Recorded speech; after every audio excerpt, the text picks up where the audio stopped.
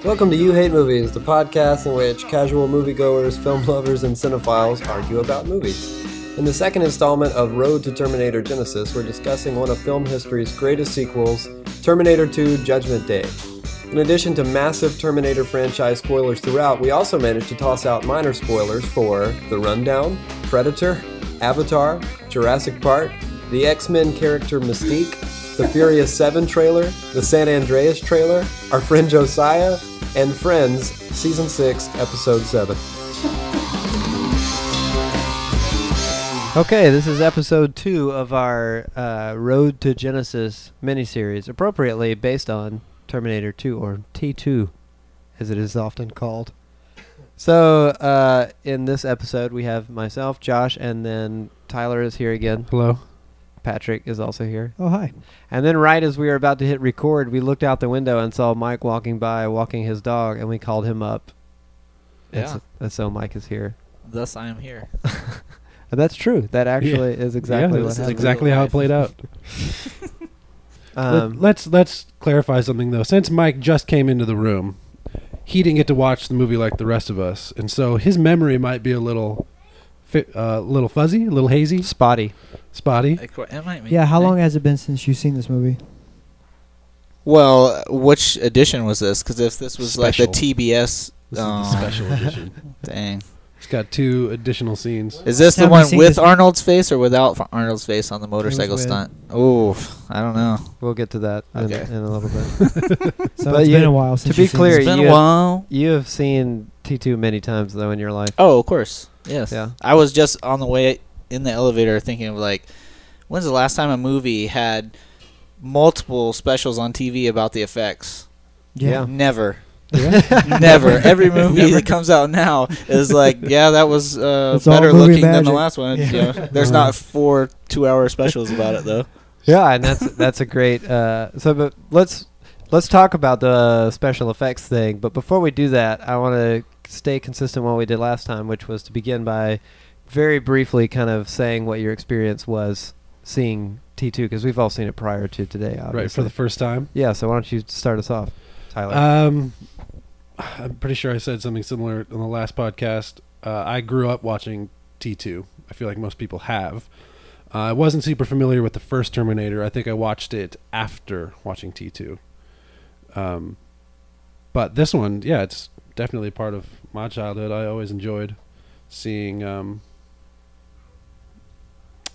Schwarzenegger as the hero in Terminator. Yeah, rather than the villain, which is weird when you're used to seeing T2.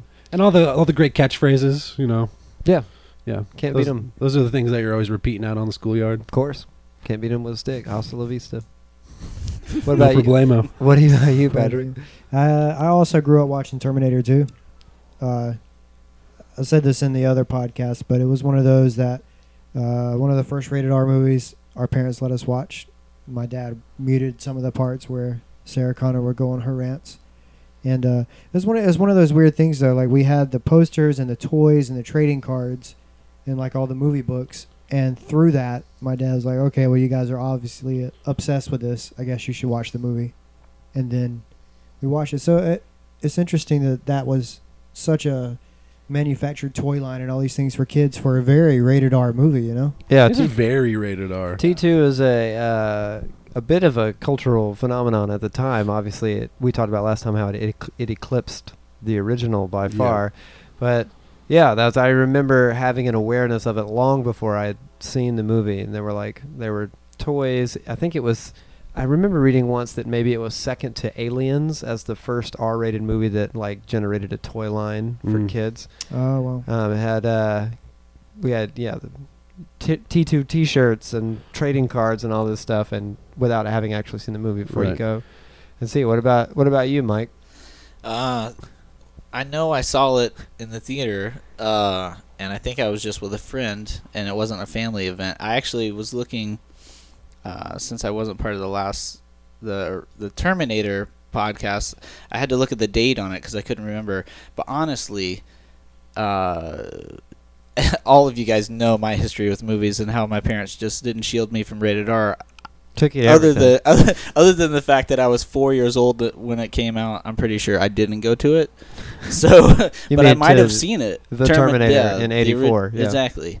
So did I see it on VHS? I feel like I did because I remember almost being scared to see the second one, but then realizing, oh, this is not scary at all. But then it's really violent. But anyway. Yeah. Do you know how? I mean, you guys probably talked about how scary the first one was, but it was Yeah, terrifying. it's Yeah. way Yeah. darker, and there's nothing lighthearted about the Terminator. T2 has lots of comedic relief and kind of upbeat We moments. talked about how the Mm. Terminator just turned into a horror movie at the end. Yeah, it really is. Monster The final chasing the act person. of Sure. the Yeah. stop motion and all that is just horrifying. Yeah, so this version, I remember immediately getting out and being like, I'm ready, round 2, you know? So, Yeah. good times. T2. Now round T2. 42, whatever. So a lot of our conversation last time around the Terminator revolved around. Let me say that again. A lot of our conversation last time revolved around some of the datedness of the Terminator in 1984. Obviously, stands to reason a movie made in 1984 won't necessarily feel like the most current thing in the world, but some of it feels very dated. The purely synth-driven score and like the fake head when he's working on pulling out his eyeball and all that stuff, and the stop motion at the end. So one of the big things that was remarkable about T2 when it came out was the advance in CGI. It was a big improvement. Right, and this is I think we said it came out in 91, right? Yeah, 91. So this is 2 years before Jurassic Park, which was kind of the game changer for CG and movies. And ILM, Industrial Light and Magic, who did the special effects for T2, won an Academy Award for the special effects in T2, which mostly consist of the liquid metal Yeah. stuff. And that's all you need. Yeah, and if Jurassic Park was like the game changer, this was leading to it for sure. Because at the Oh, yeah. time, Yeah. this was like blowing everybody's mind about, like Mike said, just special after special of that dang T-1000. Yeah, I did a social science fair project on Jurassic Park and how it changed special effects. And in my limited amount of research available to a kid in 1993 in 5th grade or whatever it was, I remember taping an HBO special about ILM and how Terminator 2 was what gave them the confidence to even pitch to Steven Spielberg, we think we could make a dinosaur. Because they had, done this Silver Surfer guy that moves we through can make bars. a dinosaur. That's what John Hammond said too. But when you No. watch it now, because of the limitations on the CG and because they were probably lacking in confidence to go overboard, it's still surprising. A lot of it really stands up now because they don't go overboard with it. There's still so many practical effects in the movie, Yeah. and 90%, everything except for him moving through walls and changing shape is practical stuff, right down to Right. the blood and Mhm. the gore. Or So the T-1000 is the majority of the special Right, effects. and there's a couple of little things that really stand. The moment I always think of is when Arnold does the flip off of the nitrogen semi, and he spins on the floor. It was He like- break dances. Yeah. That's so good. Oh, that was weird. It's kind of jarring.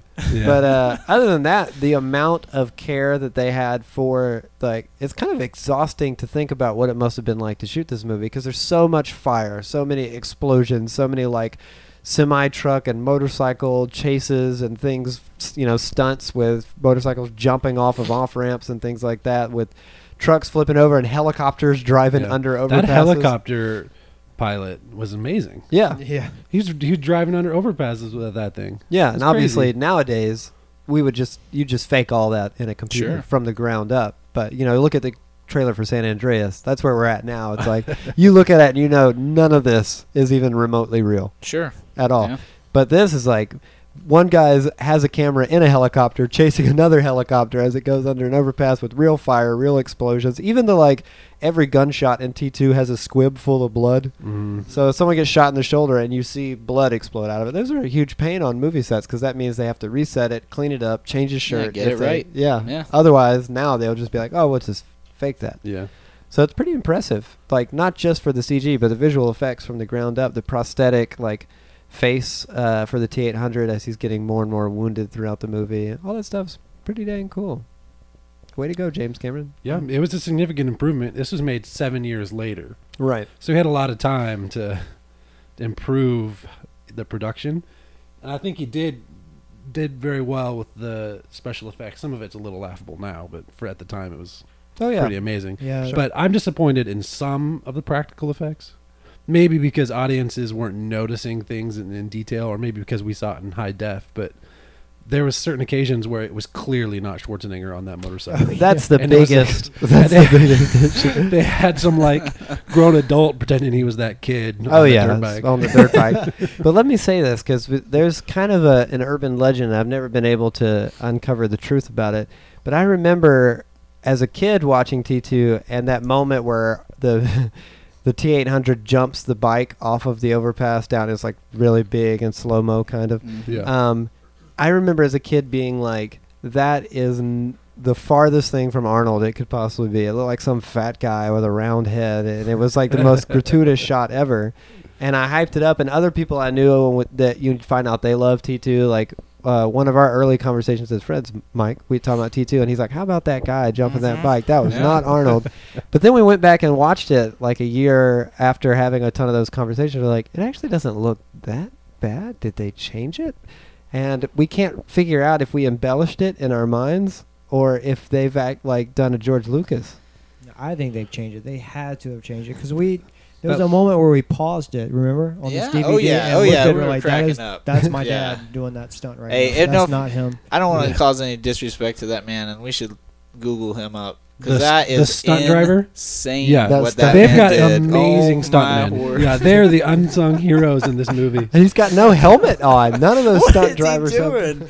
Anyway, but that was him and not Arnold, and Now it looks less. But it looks like they put Arnold's face over him. yeah. yeah, they must have. But at what point? I want to know. Yeah. Did they wise up? There's got to be versions out there. Because there was that became a subtle thing. It must have been available to them because this is a little known thing about Jurassic Park is actually that there's a scene when they're moving through the vents toward the end of the movie evading the raptors. And Lex, the little girl, falls down through the grate, and the stunt double accidentally looked into the camera. Yeah. So rather than reshoot it, they noticed it in post, and ILM was like, we think we can fix it. And they put the girl's face over the stunt doubles I remember because she that. deliberately looked into the... So at the time, it was like, oh, you think mostly they're just making dinosaurs, but they were realizing, man, there's like a lot of little things they can do. Same CG or visual effects studio. You think that they might have been like, Right. God, we need to fix that guy on that motorcycle. That's why they were so excited to go back into all the old Star Wars footage and just hack it up. Oh, yeah. And boy, did they. Just the absolute freaking pieces. But yeah, special effects. Yeah, those stuntmen were amazing, though. There was one guy who jumped off of a moving semi-truck and then rolled. It's like, that had to have been super painful. There was no mats. Yeah. There's no mats. He had to literally have jumped off of a moving semi-truck and roll. Like, I also noticed that some of the visual effects, it's not necessarily that the technology was all that better, but they just realized maybe we should be a little more sparing with some of this stuff because there's a couple of fake heads in this movie too. There's the scene with the actors are actually twins, but with the kind of schlubby Right. security guard who gets impaled through the eye. And there's a fake head of his, the T-1000's finger going through his eye, but you only see it for a couple of seconds, and it's not all that obvious. How was the stepmom or the foster mom's head in high def? You're talking about the foster dad. He's the one who gets Yep, stabbed. sorry. That was my rewind sound. I think it looked like it was just really him. They shoot him from the side, so it's Yeah. easier Yeah. to Right. fake. Okay. And then when Arnold's kind of advancing on all those police officers in the lobby of the getting Cyberdyne shot office, up. and he's getting all blasted, you see a fake head a couple times. But it's Right. really fast when you're thinking, if they had enough sense to do this now with way more money and way more advancements in Yeah. technology, why in the world do you get 3 minutes of staring right into that awful fake head in the Terminator? well, he had 7 years of learning. It's true. What do you think he Don't did film the in the fake head. time between? Well, he made more. He made Aliens during that time. James Yeah. Cameron. Aliens. Mm-hmm. So whatever he did in that 7 years really helped him grow. Yeah, yeah. as There was a movie. learning curve clearly involved. So let me ask you all this about the actual effects then. Okay, this is what I think that they must have done. I don't know who approached who with the idea. So you have molten metal, and getting this really hard CGI, just getting one aspect of it and then melting the whole time. Meaning like, okay, if you get one thing down, and then we can just do that, milk it for the rest of the movie, and then that's all you care about. That's what every special is about. Every aspect of the movie is just that. And I'm trying to think like any bad. Okay, so the schlubby security officer. This poor guy. He made a little bit of green off of it. So he comes up from the floor. Yeah. And in my mind, it still looks good. I mean, I don't know how bad it just looked to you guys, but it didn't look awful. It's just more the premise is a bit more silly. It was silly. He just became the floor. Why not? I don't know. Like he didn't feel. So he matched the tiles texture and like flatness of that. But it didn't look like he was spread out all that much. No, you're right about that part. He would have had to been like all the way down the hall to be that thin and match the texture of the floor. But we don't know the rules of what he can do on the wall or something. We know a little bit about. Well, the I'm rules. saying about the actual size of the molecules that make up him. Well, he can only replicate things of the same size. Yeah, he says specifically. And it can't be complex machinery. Yeah, nothing. Yeah, but it didn't say it couldn't be much smaller. No, because he specifically asked, why doesn't he just become a pack of cigarettes at one point? And Arnold he has to take up the same amount of mass. So sorry, guys, I just walked in here. I don't even know what we're talking about. They also determined that he can only replicate things that he's physically touched. Right. So when that security guard walked over the top of him as he was pretending, that was it. Yep. Yeah, then he could morph into. So he was just tricking him, But here's a question I have, under him. And it came up while we were. Here's a question I have that came up while we were watching the movie, and it's the exact same question I have about Mystique in the X-Men franchise, which we can talk about later. It ends up copying T2 down to the exact detail. How is it that the T-1000 is creating clothes? Because he can't form machinery and everything, and yet he is. I would buy it if the idea was like it looks like clothes, but to touch it, it's not. It's metal. But it's clearly like he has clothes. How is he making clothes? When Mystique changes shape in the X-Men movies, like she reorients her molecules or whatever it is she does, and she becomes someone else. How does she make clothes and glasses and all that stuff? I don't know. Yeah. No one has an answer. I don't think we'll solve that one today. Yeah, we asked that question when he walked out of the first explosion and then recreated his police uniform. Right. I'm thinking. How many times do you see it blowing around other than it looks soft? It looks like clothes. I mean, I guess the actor is wearing clothes. Yeah, but we don't know that it's not metal. Well, here's the thing, though. Do we? This leads he doesn't fan his shirt. We don't or anything. see other than the fact that it looks like clothes. Yeah, we don't see them. That's the future. At all, do we? Do we see what? The clothing. No, even when he gets shot, it takes on the explosive texture of that. They knew what they were doing. Yeah, I guess I can accept. We don't see anyone interact with his clothes directly, but he does. No, we do, because Arnold grabs him by the shirt a lot. Really? No, it's more like he's just grabbing him by the shoulders or arm. He doesn't pick him up by his collar. No. There's constantly where they're heaving each other around. Yeah, but that was shoulder throws. I think Josh is right, but I don't remember him grabbing him by the collar. No, anything. we never see anything like that. We'll have to go back frame by frame. And Let's start right now.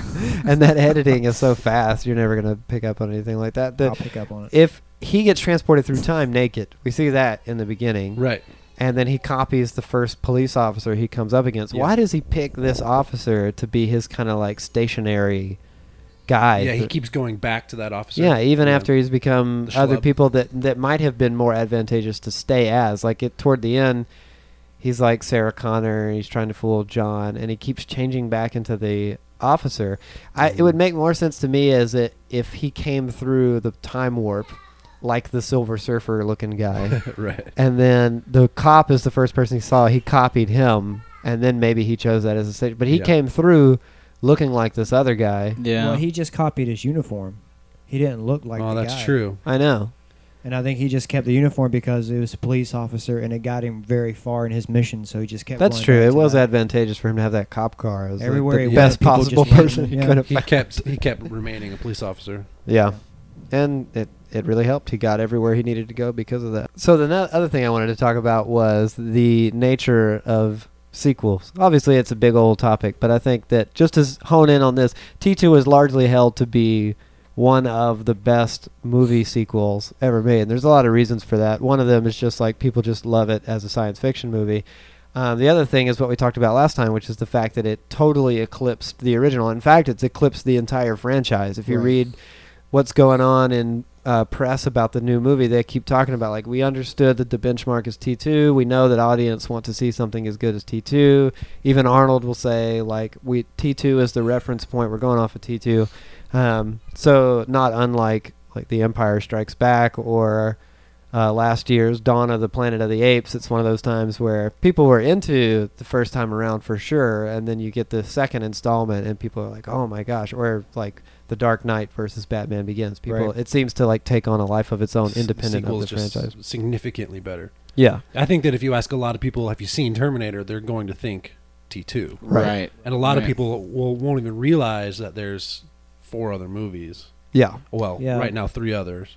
Or certainly not that there's one prior to T2. They probably just think, oh, Terminator, that is the one with Schwarzenegger as the hero. Yeah, I'm sure most people would be surprised to think that Arnold was a bad guy at one point. They would probably always think that he's the good Terminator in all of them. Well, how about the thought of, like, as sad as it is for people that enjoy movies as a whole, sometimes the sequel needs to be so strong that it just takes care of the whole franchise. You know, just like, say, Terminator 2, you have a movie that really, it can take care of the whole thing, and then the people that are invested or being like, well, I want to see something that's just as good, they're going to be disappointed, but it doesn't matter.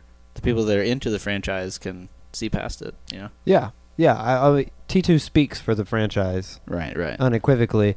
The thing about that's interesting is that James Cameron and his co-writers somehow find a way to not necessitate a viewing of the Terminator, but also completely utilize everything that was noteworthy in the original. Yeah, it restates all of the significant points from the first one. Right. Yeah. Sometimes frame by frame. Yeah, or verbatim. Yeah. Yeah. So it's really interesting to me because if you have seen the Terminator, then there's like a bonus in your experience, because I did not see the Terminator first, but now I'm trying to put my head inside someone who has just watched the Terminator, which I have. Watching this one, they play with so many of the like concepts from the original. Like it takes a long time for you to realize that the T-800 that Arnold plays is not the villain this time. In fact, they purposely make it out to be like the voiceover you get in the beginning says that they sent a Protector and they sent a Terminator. 2. They sent 2 Terminators and 2 Protectors. Right. And you don't know who's who. And from all intents and purposes, it seems like Arnold's the bad guy again. He goes into the bar. He manhandles everybody. Right. He kills some people. He takes his clothes and he's on this mission, and it's not until they get into the hallway of the mall or the back of that arcade or whatever. They're both holding guns over John Connor's head. Yeah, right. And then there's all of a sudden a turn, and even the way that they like chose a police officer who's kind of like not now, but at the time was more of a symbol of like a public servant or someone who's out to like protect the common good. Not now. Not now, certainly. This is not a political podcast. Oh, boy. Well, no, let's just call a spade a spade. But there's even like the T-1000 kills somebody right away.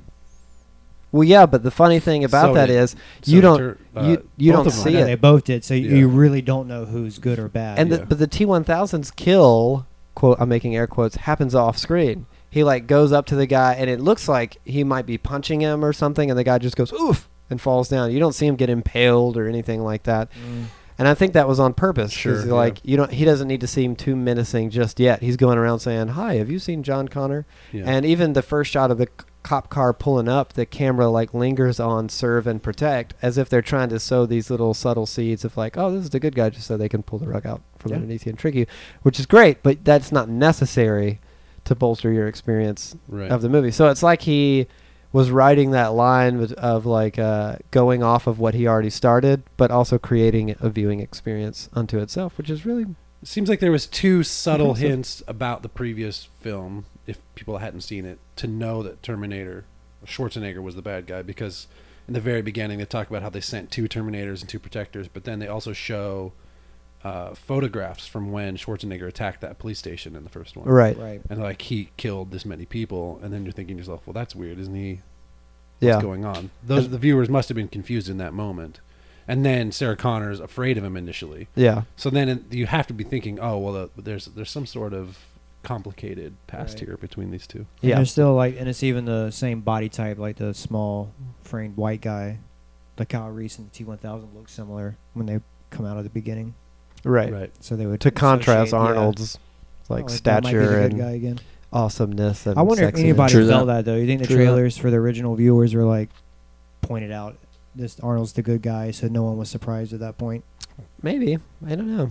Maybe we should have If watched they kept the trailer. reveal for that hallway. Yeah, that would have been cool if they Yeah. if they Because I can't went about it imagine that that way. the trailers didn't like show Didn't Arnold include protecting. Any of the Yeah. footage, Yeah, of they didn't the show rest any of the film. film. They could only Just show explosions. certain- Yeah, Yeah. they could hide it. You could hide it with stuff. Trailers must have been different back then. Well, They obviously were, they were different. yeah. They were basically clip shows that just Yeah, they ended were- with a menacing voice saying the Yeah. title of the movie. In a world. Yeah, that was pretty good. Yeah. Maybe you could do some of that for our Do some podcast more. sometime. Why was it always starts with "in a world"? Yep, in a world for sure. Most stories are.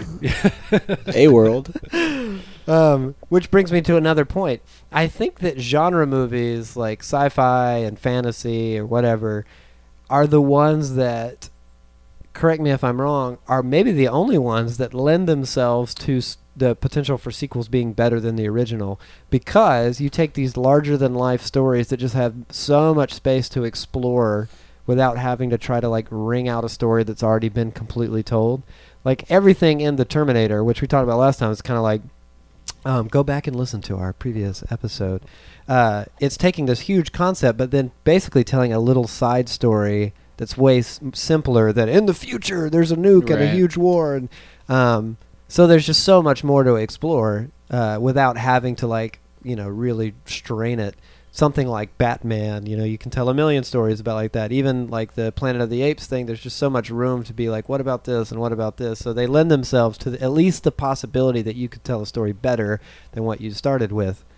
I can't, off the top of my head, think of like a sequel that competes with or is superior to the original that's not like a sci-fi or a fantasy or a genre comic book type of thing.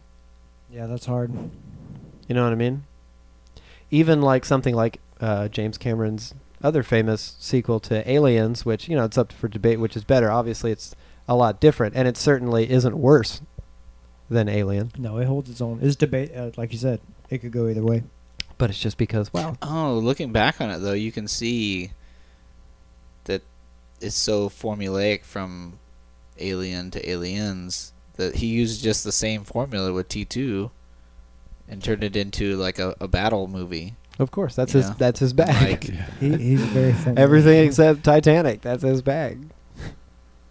yeah, but Titanic 2 was really good. Mm-hmm. Yeah, it's going to be better Zing. than the I get original it. for I see sure. what you did.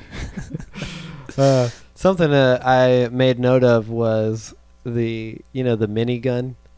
This is the big old gun he uses to mow down all the police cars outside of the window of the Cyberdyne offices. And if you didn't know, which I didn't, they actually have one of the extras go, he's got a minigun, Right. And then I started thinking to myself, you think that's supposed to be ironic, like those The name? bodyguards that are named Tiny? Oh, right. Yeah. Or is there a why reason- is this enormous gun called a minigun? Yeah. I mean, that's not Compared to necessarily about what? T2, but A tank. got any thoughts about that, Mike? No, that's interesting. I have a thought about it. In one of the It most is. recent, Moving on. Trying to Google. one of the more recent Furious movies, the big reveal in a trailer is that The Rock is carrying one of those guns, Mm-hmm. like Arnold did. Yeah. That's it? That's your thought about it? That's my thought about it. That's That- not that really wouldn't about have- it. that wouldn't have happened What without we're, T2. what we're learning here is that Patrick loves The Rock. I do love The Rock. He is great. He's no Arnold, but he and Arnold share a special scene in, which one was that? Walking Tall? The Rundown. The Rundown. Oh, yeah. The There's a rundown. cameo, Arnold cameo while he was in office, which is great. So fun to see. I also had another question about this is going to, I think, have a lot to do with what we're getting at here was building up our anticipation and curiosity for Terminator Genisys, which is there's this really chilling element of T2, or moment, where Arnold's describing how it is that Judgment Day actually comes to be. Because in the Terminator, there's no talk of Judgment Day. You just know that somehow in the future the machines take over. And they kind of leave it at that. Is there do they mention the specific date? They do in T2, not in the first one. Right. Not that I recall. It's more just like somewhere on the horizon this is going to happen. But there wasn't a specific date or time. Well, this is technically called Terminator 2: Judgment Day. Yeah. So it's super specific. They know exact date. They know who, Miles Bennett Dyson is the gentleman who's responsible for building a CPU that goes on to become the source of automated military weapons and drones. And again, we're looking into the future at this point in 1991. Was it? 91. Yep. 91. But the thing that was so scary is Arnold says that there's a specific moment, a second, when Skynet, which is the system that controls all the weapons, becomes self-aware. So it goes from being like a learning computer, it learns so much that it now has a consciousness as an actual artificial intelligence. So I thought was always a really scary thought. Like it clicks on and then immediately takes measures to, exterminate human beings. So they later go on to say that Arnold's model, the T-800 or the, Systems 101, Cyberdyne Systems Model 101, has a learning CPU in it, but it's got a limitation or an inhibitor on it until they switch that inhibitor off, and then he starts to learn more and more and more. Does the T-800 become self-aware somewhere across the span of that movie? Because he goes from being, kind of super stoic and emotionless and flat to learning how to smile. He starts to make jokes. He, even at the end, hugs John and all that stuff. He says he knows why humans cry. Yeah. Yeah. But then he says, but he can never do it. I'm like, why can't you? I think that's interesting because, we're learning he could get there because Cyberdyne or Skynet knows that they have to limit it so he doesn't become self-aware. I don't think he got there yet. But maybe he was on the way. Maybe he was on the way. That scene that we're talking about, they open up his head, they take out a chip. Have you seen this version of the movie, Mike? It's one of 2 long scenes that's been lifted out. Yeah, I do remember that. And they switch it on so that he can start to learn, which always, I understand when you're trying to exercise long scenes from a movie to make it that run was faster. Bad to take that out. It really doesn't bad. make any Because then sense. you're like, why is he smiling? Why is he doing these things? It just comes out of nowhere and it seems freakish. Exactly. It makes so much more sense for them to explain why he would go from that to learning and smiling and cracking jokes. Well, I think without that, they're just saying you're learning because John keeps saying, "Oh, you're learning now," and he's teaching him throughout it, and they never talk about that he has an inhibitor. So you're just assuming that he's just learning as he's being around people. No, it's so much more clarity. It is 100%. But how long was the scene? It was, I don't know, it must have been a 5 minute. 4 minutes, yeah. Yeah, 3, 4, 5. That was in Dyson's house, right? 20 minutes. No, that's when they stop at garage. a abandoned garage, In the mechanic's desert. garage. When he was when sewing they're Sarah taking up. the bullets out? Yeah. That was where it was? Oh, Yeah. okay. There's actually a moment during that scene where there's conflict between John and his mom. Oh, yeah. Okay. Yeah, she wants to destroy it. Yes. Yep. He wants to put it back in. He pulled that "I'm going to save the human race" card on her. Yeah. You better listen to me. You Mom. better listen to me. Come Mom. on, Mom. These are orders. Linda Hamilton, who also, if you haven't seen The Terminator, she's we talked about last time, a very feminine and kind of, I don't want to say prissy, but she was ew, a gun, in the original Terminator. Yeah. Very pretty young lady, and now she's it's the first shot of her. Ripped. She's doing chin-ups. Awesome. Awesome. Love that. Her bangs are She's getting just ready for the ridiculously war. too long in her face the whole time. She's so intense the whole She's film. so angry and upset, and James Cameron's married to her at this point. And do you think he's man, I'm gonna write a script where my wife is so angry and mean and ripped? And ripped. I thought that you got to Yeah. work out. I thought that she ran weird. Yeah, Tyler commented twice. A lot of about- arm movements. Yeah, that are- her it- arm kind it of makes me- curls. as What she was that runs. episode of Friends? Who can't jog in Yeah, front? Phoebe. same thing, Phoebe, yeah. yes, Phoebe. same thing. This is funny. I made a comment about how she runs weird, and Josh said, Phoebe loves it. Yeah. Yeah. So all hey, arms. Great minds think alike, I guess. But that that element of him being able to learn, even the scene where he smiles, where John's specifically like, hey, look at this guy smile. He tries to smile. It looks really ridiculous. They cut that out of the theatrical version as well. But then it makes so much more sense when he lifts the minigun in the basement of that storm shelter or whatever it is, and he turns around and smiles out of nowhere for the first time in the movie. Like, oh, I get it, because he's learning. He's learning, because he had tried to smile earlier. Yeah. I learned what a minigun was.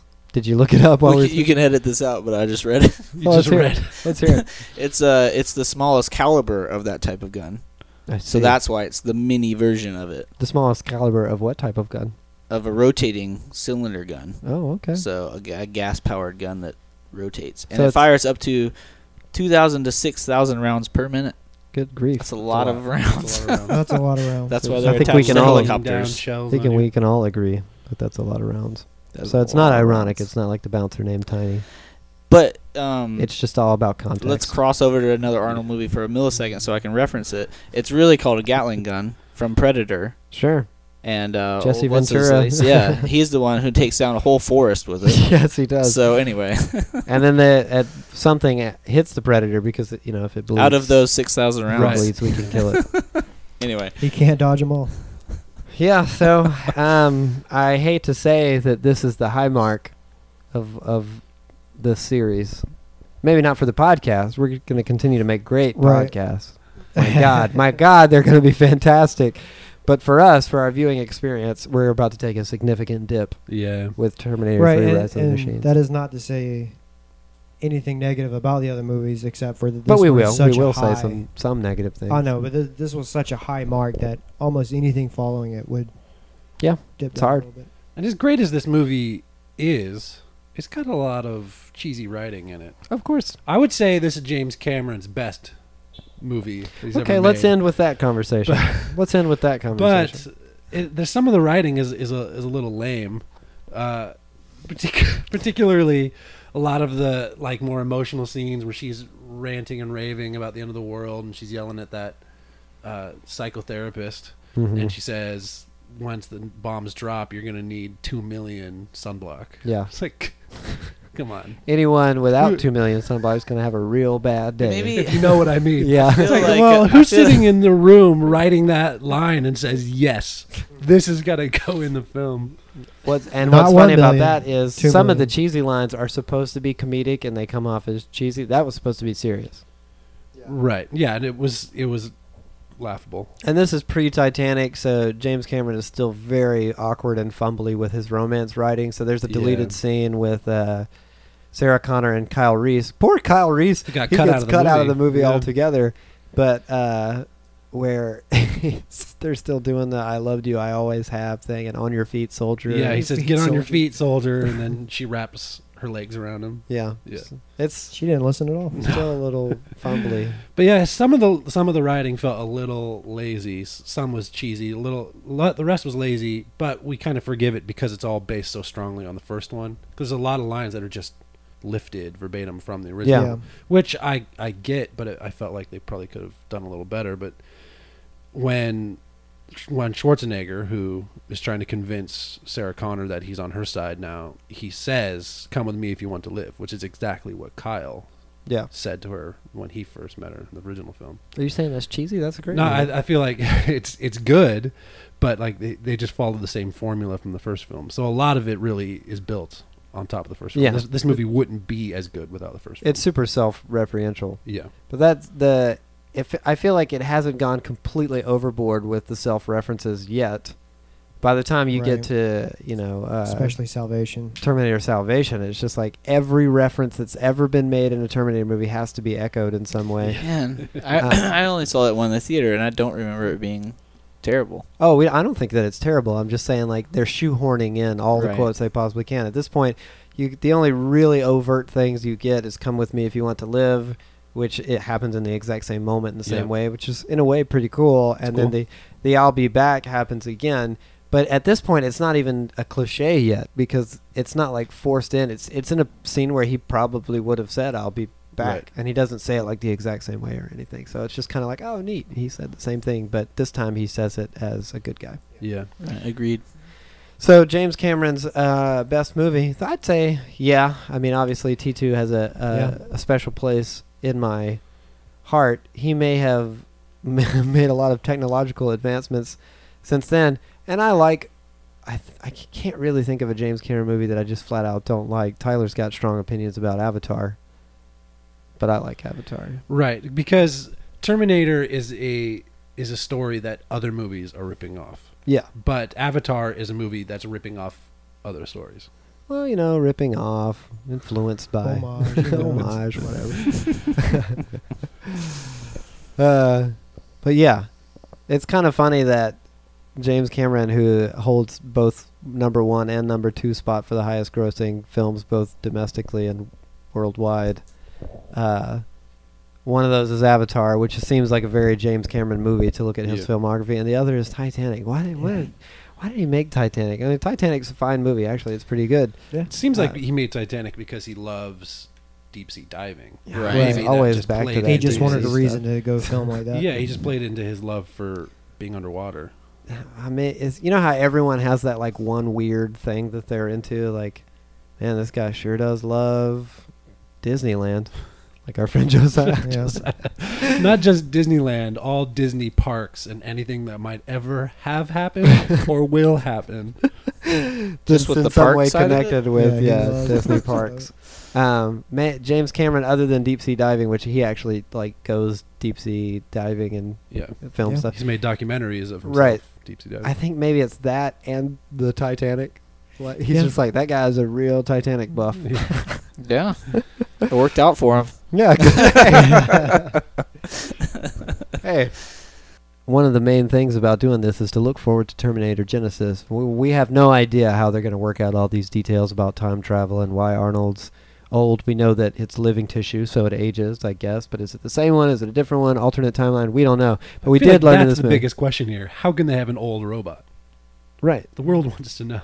But we said this last time. We go over this every time we explain it to you, and you just won't. You said it. You asked that before we filmed the podcast or recorded the podcast. You asked during the first one. You're asking it again. I don't think you're buying it. We just need to get to the bottom of this. And I think Terminator 2. We're at the bottom of it. Yeah. We are absolutely. Terminator 2 has explained it the best so far. Yes, he's a cybernetic organism. Right. When he says on the film, he has an existent power cell that will last him 120 years. Right. Yes. Sure. But there's living tissue that on heals. Top that heals, yeah. Yeah, and they did mention that when he got shot, he said these bullet holes will heal. Right. So it's not just sitting there. It actually He didn't alive. say it at a certain rate, though, did he? No, she just asked. Will you heal? Heal? Yes. Yeah. I'm just curious. Why, do you have some skepticism in there? Well, I would want to know. They would think to develop some sort of system in his skeleton that would induce healing on the outside. I mean, we have systems that do that for us. Well, he does. His skin, his tissue heals. Yeah. That's what I'm saying. The tissue on the outside. The tissue heals. in and of itself, is it flesh-like ours? No, it is living. It is living tissue. Yeah, but ours, we have all this rest of this in the inside. Yeah, exactly. So I want to know what's supporting. So somehow this power cell is supporting. Now you're digging too deep. I'm deep. There's got to be science here. Right? I can't argue with that. That's a worthwhile question, not the one you keep bringing up that we keep answering. No, so wait. I'll just have to listen to the podcast. That was my original right? question: is how can they have an old robot? And we've been searching for the answers. And we haven't. We have found. We finally found it here now. No, we didn't. We said last time the same thing. Living tissue is alive. I thought they even say that in the trailer for Genisys. Do they? Yeah. Oh, we've only watched the. I watched you guys are it so once, good. And I said, "Man, you guys are good about that." So stay tuned for the next episode when Tyler will inevitably ask how there is an old robot. I'm convinced. I get it. Thanks for listening to You Hate Movies. You can subscribe to the podcast via iTunes or the RSS feed at youhatemovies.com.